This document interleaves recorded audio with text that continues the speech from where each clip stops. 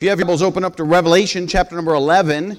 We're going to continue in our book of Revelation in our study we've been going through for a while. And let me mention this as well. I put this up here to remind myself. We of course, are in our spring sowing campaign, passing someone to Christ straight from the Bible. And they're cards, okay? These are not cards to give out all week long, okay? Don't take these and pass these out. But they're on the back table. They're just a little card. They're a simple plan of salvation. And you can grab one of those. And I want to encourage you to take one and just have it with you. Read over it. It's basically what I taught I guess it's been a few Sunday nights ago, on leading somebody to the Lord. And this is just a little cue card to help you out. To be honest, it pretty much follows the same plan that is in most gospel tracts. And the other day when I was going through the gospel with that young man, I just had the gospel tract that we were leaving on the doors. I flipped it over and I just went through that with him and left it with him. That way he has a copy of the same thing that I told him, and he can kind of remember that. But that card is back there, and so if you're interested in those, it's back on the information table, and you can grab one of those after church, all right? So I want to encourage you to do that. Revelation chapter number 11, and we're going to look at verse number 14, and we'll start there. You'll remember we went through the witnesses the last week, and so let's pick it up in verse number 14. The Bible says this: "The second woe is past, and behold, the third woe cometh quickly. And the seventh angel sounded, and there were great voices in heaven saying, The kingdoms of this world are become the kingdoms of our Lord, and of His Christ, and He shall reign forever and ever. And the 24 elders which sat before God on their seat fell on their faces and worshipped God, saying, We give Thee thanks, O Lord God Almighty, which art and wast and art to come, because Thou hast taken to Thee Thy great power and hast reigned. And the nations were angry, and Thy wrath is come, and the time of the dead, that they should be judged, that Thou shouldest give reward unto Thy servants the prophets, and to the servants and them that fear Thy name, small and great, and shouldest destroy them which destroy the earth." Let's stop right there. Let's pray. Father, we thank You for Your goodness to us. We thank You, Father, for the privilege that we have to be in Your house, to gather openly, Father, around Your name and Your word, and to praise You. God, I pray that You would use me and speak through me as we look into the book of Revelation. And God, I pray that You'd give us understanding minds, understanding hearts to understand Your word. And Father, we'll certainly thank You for that. And God, we'll be careful to praise You and honor and glorify You for all that's said and done. In Jesus' precious name I pray, amen. You'll recall last week we looked at these two witnesses, and I don't want to rehash all of that, but I was rehashing it this week and kind of re-looking over it all, and as we thought about it, this thought did pop out that was stated. It's not my original thought; somebody else come up with it. But the idea that, listen, these two witnesses, we kind of settled on. I kind of settled on. I don't know where you settled on, but and it's okay if we disagree here, because boy, it's not clear. The Bible doesn't name them, so we got lots of room there to argue, all right? And I love a good argument, so I'm fine with that. But as long as we can agree to disagree peacefully, I can deal with that. But we kind of settled on Elijah and Moses.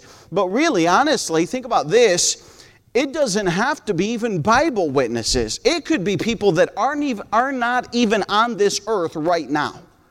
And maybe that's why God didn't even give us their names. Maybe it's I was going to name two crazy names, but we'll forego the crazy names. But maybe it's people that are not even here on the earth right now. So we really don't know. The Bible did not tell us, does not tell us, and there's lots of possibilities that you can entertain and let that roll around. You could spend days and weeks and months really getting lost in all those details. But I want to take us back to the kingdoms and characters where we are this evening and looking at this. And we picked up, if you remember, in verse number 14, the second woe is past. And you'll recall that the three woes were introduced way back in chapter 8 and verse number 13. You can flip back there. In chapter 8 and verse number 13, he said this. He said, "And I beheld and heard an angel flying through the midst of heaven, saying with a loud voice, Woe, woe, woe to the inhabitants of the earth by reason of the other voices of the trumpet of the three angels which are yet to sound." And so each angel that sounded thereafter was another woe. And so we see that in chapter 9 and verse number 1, that fifth angel sounds. And then go with me to verse number 12 in chapter 9. He says, "One woe is past, and behold, there come two woes more hereafter." The second woe is in verse 13 because the sixth angel sounded. Now fast forward all the way to verse number 14 of chapter 11. He says, "The second woe is past, and behold, the third woe cometh quickly." And so that kind of brings you up to task of where we are at as these chapters have sounded. I explained last week that the chapter number... I'll have to go back and look here. Chapter number 10 is a parenthetical, and chapter number 11, really much of it is also a parenthetical. And what is a parenthetical? I used this exact same sentence last week, and I'll do it again just in case you were not here or you missed that or whatever. But a parenthetical gives you relevant information for something that you don't have. So I'll give you a sentence. I'll give you an example sentence. Real simple. Ready? Frank drove the car and did a fabulous job. And you're like, big deal. Okay, Frank drove the car. Let me give you the parenthetical. Frank drove the car, open parentheses. He was 12 years old, close parentheses, and did a fabulous job. Now you're like, oh, wow. Frank should not be driving a car at 12 years old. And that gives you relevant information that the first sentence was accurate, but the second sentence with the parenthetical statement added information to help you clarify in your mind or even visualize what was taking place. So chapter 10 and chapter 11 are parenthetical statements that give us a lot of relevant detail to what is taking place and who the people are in the book of Revelation. We saw the same thing in chapter number 7.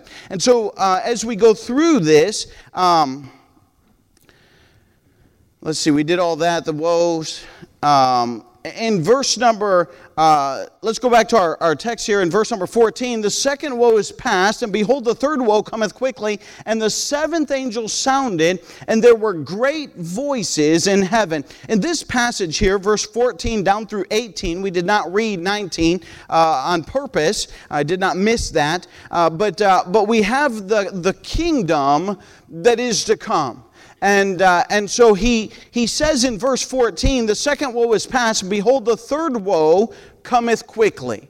And most people believe that third woe then is more so described in chapter number 16. We do have a brief overview of what is to take place in that third woe. And then we also have another parenthetical statement in chapters 12, 13, 14, and 15. And there's much information. And by the way, these chapters are probably some of the most debated, disputed portions of the book of Revelation. And we literally could spend hours in these chapters, but I don't want to get lost in every detail and rabbit trail. We will we'll cover it, and we'll just kind of go through it and introduce and try and give you a broad picture as best as we can with the time that we have. We're not going to do that tonight. Some of you are looking fearful. Don't worry, we're not covering all those chapters tonight, all right? But we have the kingdom that's coming here in this portion that we're going to look at. Notice in verse number 14, the third woe cometh quickly. And then he goes in verse 15, and the seventh angel sounded, and there were great voices in heaven saying, the kingdoms of this world are become the kingdoms of our Lord and of his Christ, and he shall reign forever and ever. And listen, this is fascinating as we look at this. Let me back up to verse number 14, because that woe cometh quickly. And let me just state this, that as we've been going through the tribulation period, and let me help set the stage for maybe those who do not know, but we believe the rapture took place in chapter number 4. And so those who are saved are called out, and the tribulation period begins. We see you remember, we're stretching your minds going way back now to the horses and all of the things that took place on this earth. And as we think about all of that, it starts to get worse, to be honest with you. And I thought in the beginning, man, this is pretty bad. I mean, earthquakes, wars, pestilence, famine, all of those things, and many people that will die and pass away. And as you think about it, there will be people who will live, it's only 7 years, 7.5 years, 7 years. And so you think, man, that's not a lifetime, obviously. And that could pass by relatively quickly in some regards if you think of it that way. But I thought of this verse, I think it's relevant for those who are living during this time, because the Bible says, he that being often reproved hardeneth his neck shall suddenly be destroyed, and that without remedy. And we find as the third woe cometh quickly. Boy, I don't know, as you roll towards the end of things, I mean, things are going to start going crazy, and it is going to be bad. And so I believe that's a good place to apply that verse, because there are witnesses. We saw them. They will be here on the earth. They will witness. They will testify. And God has a remnant, a portion of people that will be here. But listen, there'll be many people who will reject. We saw it. And they will just harden their hearts and harden their necks. And boy, that sudden destruction will come as we come to the end of the book of Revelation and the close of time. And so notice that seventh angel sounding there in verse number 15. And the seventh angel sounded, and there were great voices in heaven saying, the kingdoms of this world are become the kingdoms of our Lord and of his Christ, and he shall reign forever and ever. I want you to notice here the kingdoms that are mentioned. And clearly there are several kingdoms. We, of course, know, if you study your Bible, you'll find the kingdom of heaven. You'll find the kingdom of God. And they're similar in some aspects, and yet they're distinct in other aspects if you were to trace them through. And I remember probably a couple years ago, or I don't know when, but I know we talked about the kingdom of God and kingdom of heaven in a Wednesday night service, and there's a lot of information there. But listen, notice too that the kingdom of this world, and listen, the Bible talks about the devil being the prince and power of the air, or the god of this world with a little g. And so certainly there is that kingdom, but I love the way this verse says it, because the kingdoms of this world are become the kingdoms of our Lord and of his Christ, and he shall reign forever and ever. Boy, what an incredible thought.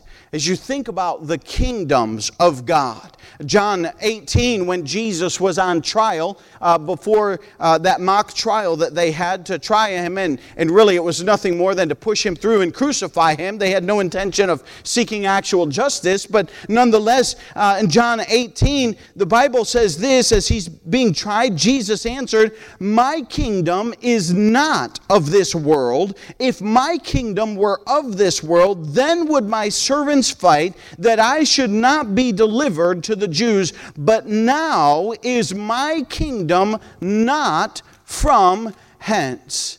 You'll remember the Jews, especially even the disciples. As Jesus came, the Old Testament prophecies very much so point to the kingdom that Jesus Christ will establish on this earth.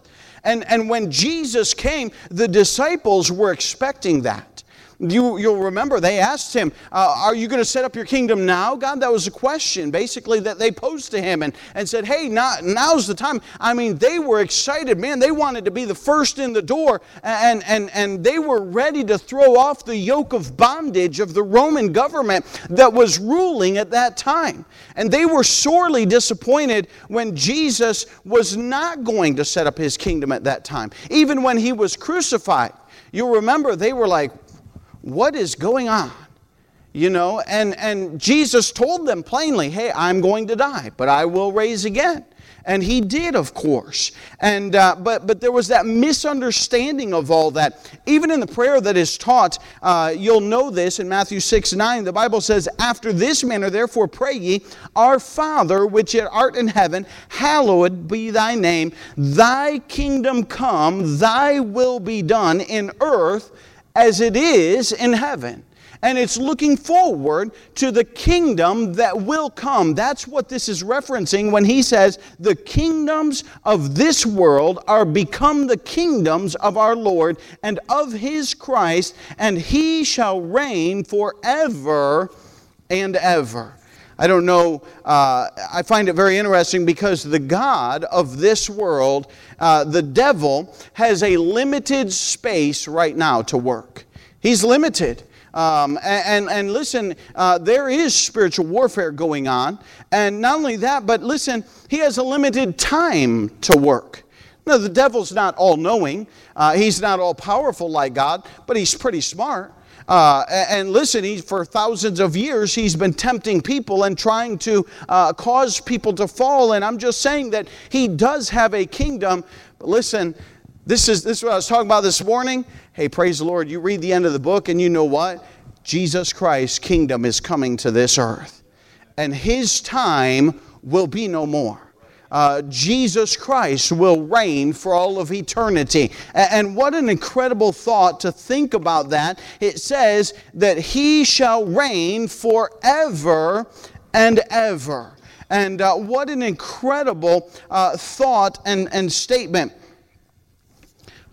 I thought I had something in my notes. I know I did, but I'm going to say it. I don't want to say it and then have come across it later in my notes, so I'll just say it now. We'll plug it in here. I don't know if you watched, you probably didn't watch, but King Charles in England was crowned on Friday night, I believe it was, and boy, that was a big to-do.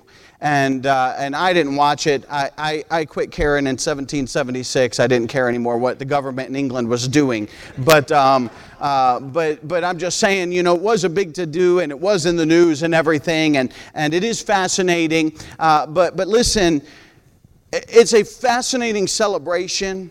But can I tell you, that's an earthly thing. And when our King is crowned for all of eternity, it will be far greater than any worldly celebration that can ever take place. I'm just telling you, I'm sure that had all of its arrays, and I'm not against you watching and seeing all their celebration. I'm sure it was phenomenal. But listen, it pales in comparison to when Jesus Christ will set up his kingdom on this earth and will be established, and the Bible declares very clearly that he will reign forever and ever. Praise the Lord for that. And I'm just telling you that we can be glad that Jesus Christ will reign for all of eternity. Look with me in verse number 16 because I love this. We go from the kingdom being set up as he explains there. In verse number 16, and the 24 elders which sat before God on their seats fell upon their faces and worshiped God. And listen, this is not spontaneous worship. We've seen this break out before in the book of Revelation. And I read that. I thought, man, I know we've seen this before in the book of Revelation. What a fascinating scene. It's a scene that takes place in heaven. And the 24 elders are sitting there around the throne of God. And they're there. And go back with me to Revelation chapter 4. I wrote all these down so you could see them. We're just going to track this through the book of Revelation real quick. I'm not going to dwell on it, but it's fascinating. Revelation chapter number 4, this scene takes place in verse number 4. There is the introduction of those 24 elders being seated there in heaven. And we'll not dwell on that, but look with me in verse number 10. They're just introduced in verse number 4. In verse number 10, the Bible says, the 24 elders fall down before him that sat on the throne and worshipped him that liveth forever and ever, and cast their crowns before the throne, saying, Thou art worthy, O Lord, to receive glory and honor and power, for Thou hast created all things, and for Thy pleasure they are and were created.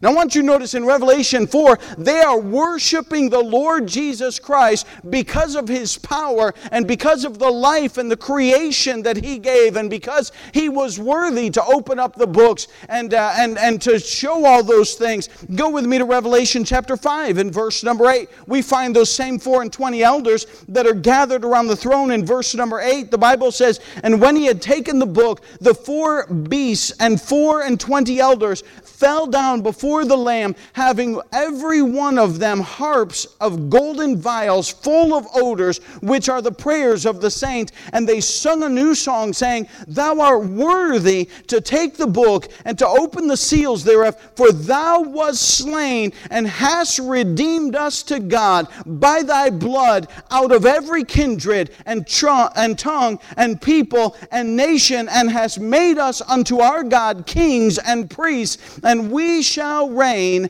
on the earth. And I want you to notice that once again they are worshiping the Lamb that is slain before the foundations of the world, because He was worthy to open up those books. In chapter 4, they're worshiping Him because of His creation. In chapter 5, they're worshiping Him as the slain Lamb. In chapter number 11, they say it there again in verse number 14. Look with me in chapter 5 and verse 14. And the 4 beasts said, Amen. And the 24 elders fell down and worshipped Him that liveth forever and ever. And they worship the living God. Chapter 11 and verse number 16, back to our text, we find that they fall down before God. And again, they're worshiping. Why? Because His kingdom is to come. And boy, He is going to reign for all of eternity. You fast forward, we won't go there for sake of time, but in chapter 19 and verse number 4, they're worshiping Jesus Christ because the justice of God that is taken place. That He has dealt with all the wickedness, that He has prevailed over all the wickedness that is in this world, and they're worshiping Him. And the thought is this, man, I tell you what, we're not going to get bored in heaven. I mean, if we just stop and worship Jesus Christ for every single attribute and everything that He is, wow, eternity will tell. I mean, every one of those instances, that's all the times that the Lamb of God is mentioned in the book, or excuse me, not the Lamb, but the 24 elders that are mentioned there around the throne in the book of Revelation. There's nowhere else. And every time that they are mentioned, they are falling down on their faces before God and worshiping the Lamb, Jesus Christ. What an incredible thing that they are worshiping Him. Listen, look at verse number 18. We find, And the nations were angry, and Thy wrath is come, and the time of the dead that they should be judged. We find that he kind of gives a quick scope of the overview of the entirety of the tribulation period, and he jumps to the end. Hey, listen, that time's going to end. Jesus Christ will set up his kingdom. The dead will be judged. And there's an incredible closing here in verse number 18. And I want you to notice this, that those nations are angered. We've already noticed things like this before, that, hey, listen, the world does not like righteousness. The world and those that are not saved they're opposed to those kind of things. And when righteousness takes place, you remember the two witnesses. What were they doing? They were witnessing. They were testifying. And what happened? Hey, the Bible says that those who came against them because they didn't like them, they opposed them, fire fell from heaven and devoured them. And it was in their tongue to give power to hold back the rain and to do all kinds of signs and wonders for God's honor and for God's glory and for God's majesty. And we find that they did that and people were angered. And when they finally prevailed against those two witnesses and they died, what took place? Man, they partied in the streets. The Bible says they were rejoicing over their dead bodies. They were giving gifts. Why? Because a lost man does not like righteousness. Save your spot here in Revelation, and we'll look at a passage that does deal with this. Malachi chapter number 3. Save your spot there in Revelation. Malachi chapter number 3. Go to the book of Matthew and go back. You'll find Malachi real easy. It's the end of the New Testament. Malachi chapter number 3 and verse number 16. I'm not going to comment on these. We'll just read them for the sake of time. But I love verses that just go hand in hand with these end time prophecies. And this one does. Malachi chapter number 3 and verse number 16. The Bible says, "Then they that feared the Lord spake often one to another, and the Lord hearkened and heard it. And a book of remembrance was written before him for them that feared the Lord, and that thought upon his name.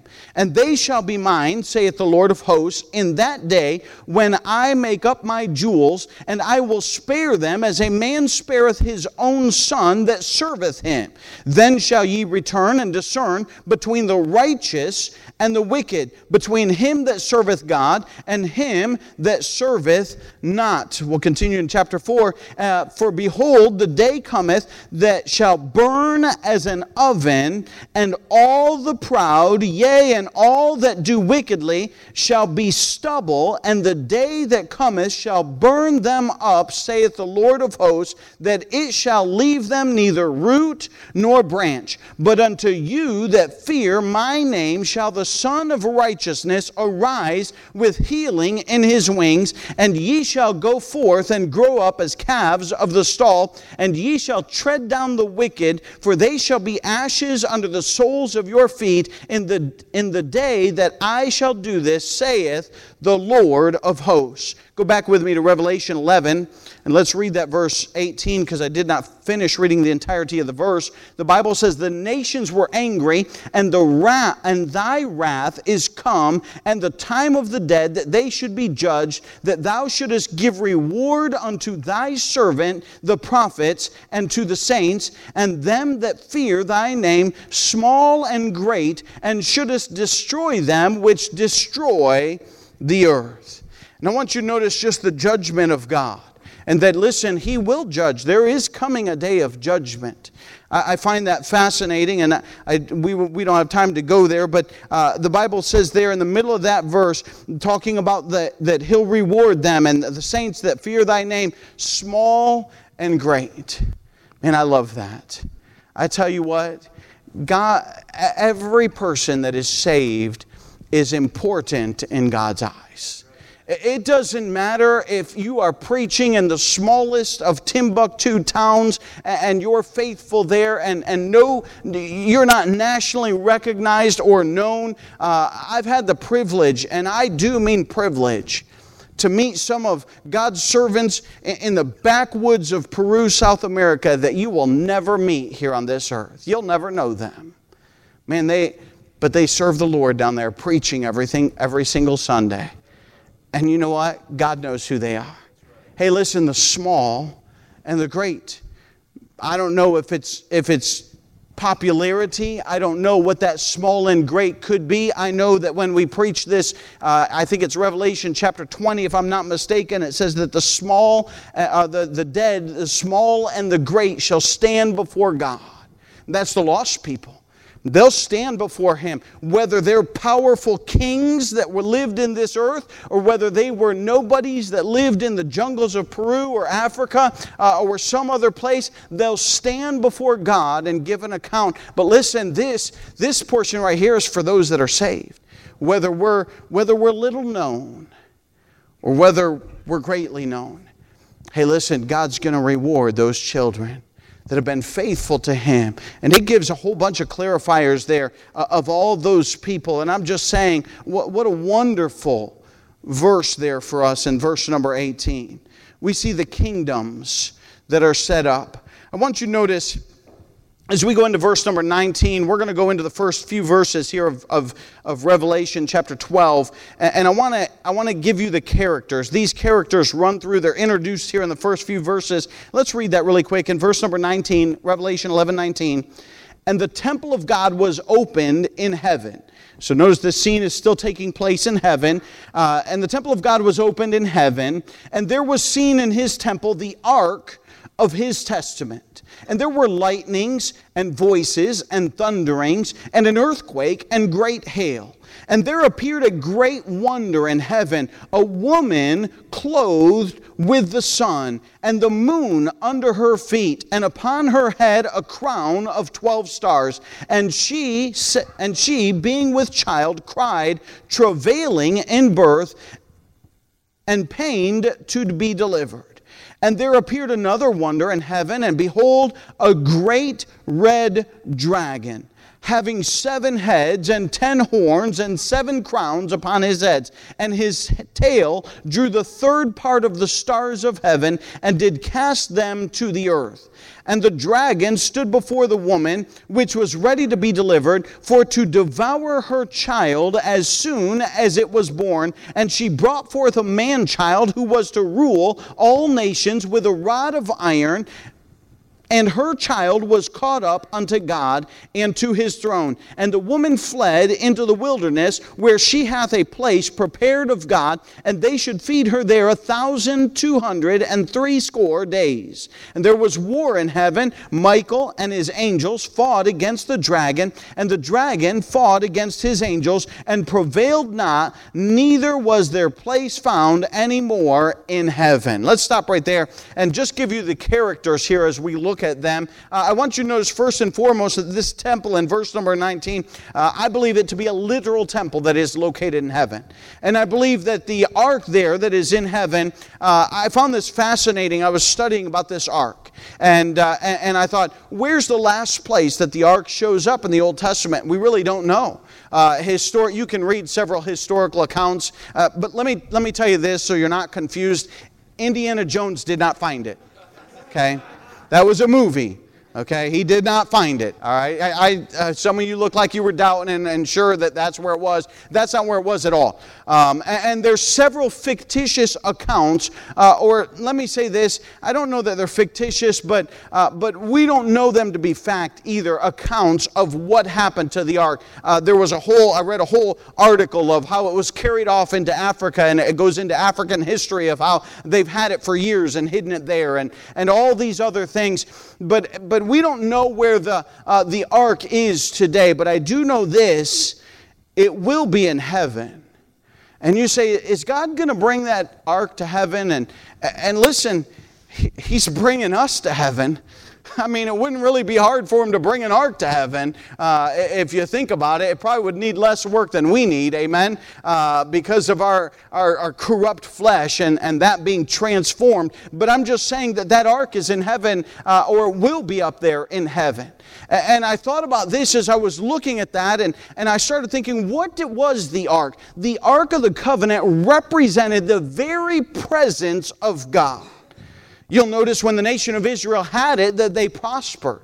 You'll notice when they lost it. You remember the Philistines. They got it for a while. I love that story. Go back and read it in the Old Testament. They had it, and their god, I think it was Dagon, their statue, when they had it there in their town, he fell over.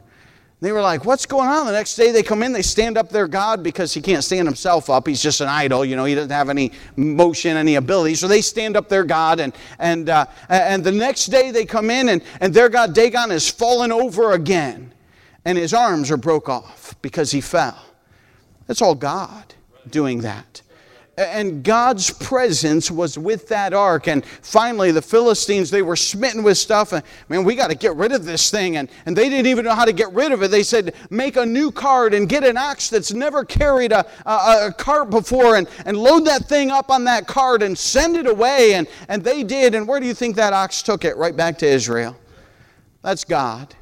And I'm just saying that the Ark of the Covenant represented the very presence of God. And what I find fascinating is how on earth did Israel lose the Ark of the Covenant and not record it anywhere in Scripture?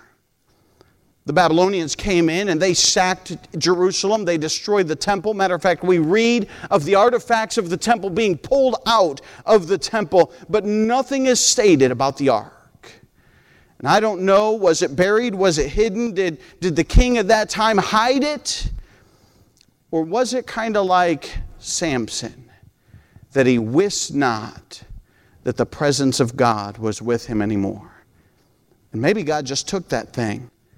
I don't know. I'm not telling you I know, but I'm telling you this. I find it very fascinating that Israel lost the Ark of the Covenant and nothing was said. And we're saved for all eternity. You're not going to lose your salvation. But listen, I don't want you ever to lose your walk with the Lord and lose the presence of God, the reality of the presence of God in your life. They did. And it was gone. And it's in heaven.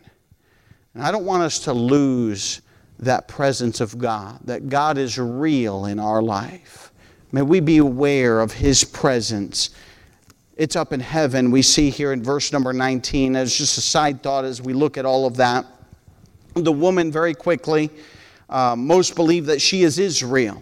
And she's referred to throughout the rest of this chapter. We'll not dwell on it, but it's very apparent. The history is all laid out in chapter 12. The other day I started reading, and I read chapter 12. I got all the way to chapter 16. I'm like, man, there's no way I can cover all this.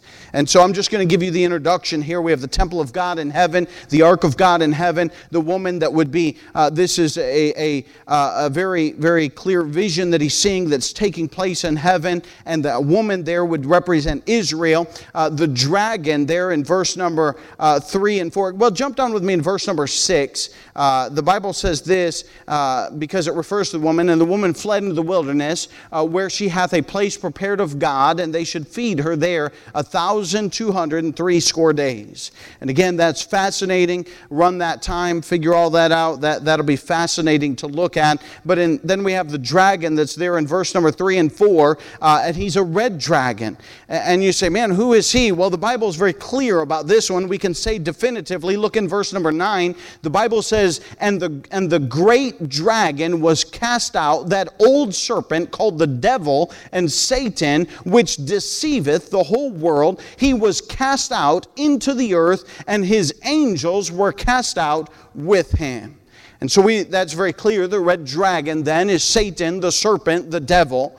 And then the verse number 5, we have that man-child, and that's very clear as well as you read down through there that is Jesus Christ, and that's why we believe the woman, of course, was Israel, because Jesus, you go back and trace his lineage, it's given to us in Matthew, I believe, chapter 2, and in the book of Luke as well, and you can trace Jesus' lineage all the way back through Israel, and it's fascinating. It's given to us, and we find that man-child then then is, of course, Jesus Christ. And there's one more character that's given to us in verse number 7 and 8, and it's clear who he is. And there was a war in heaven. Michael and his angels fought against the dragon, and the dragon fought and his angels, and prevailed not, neither was their place found any more in heaven. And so Michael, this very powerful angel, is in heaven and battling with Satan, and all of that is laid out. And we're going to look at all of this.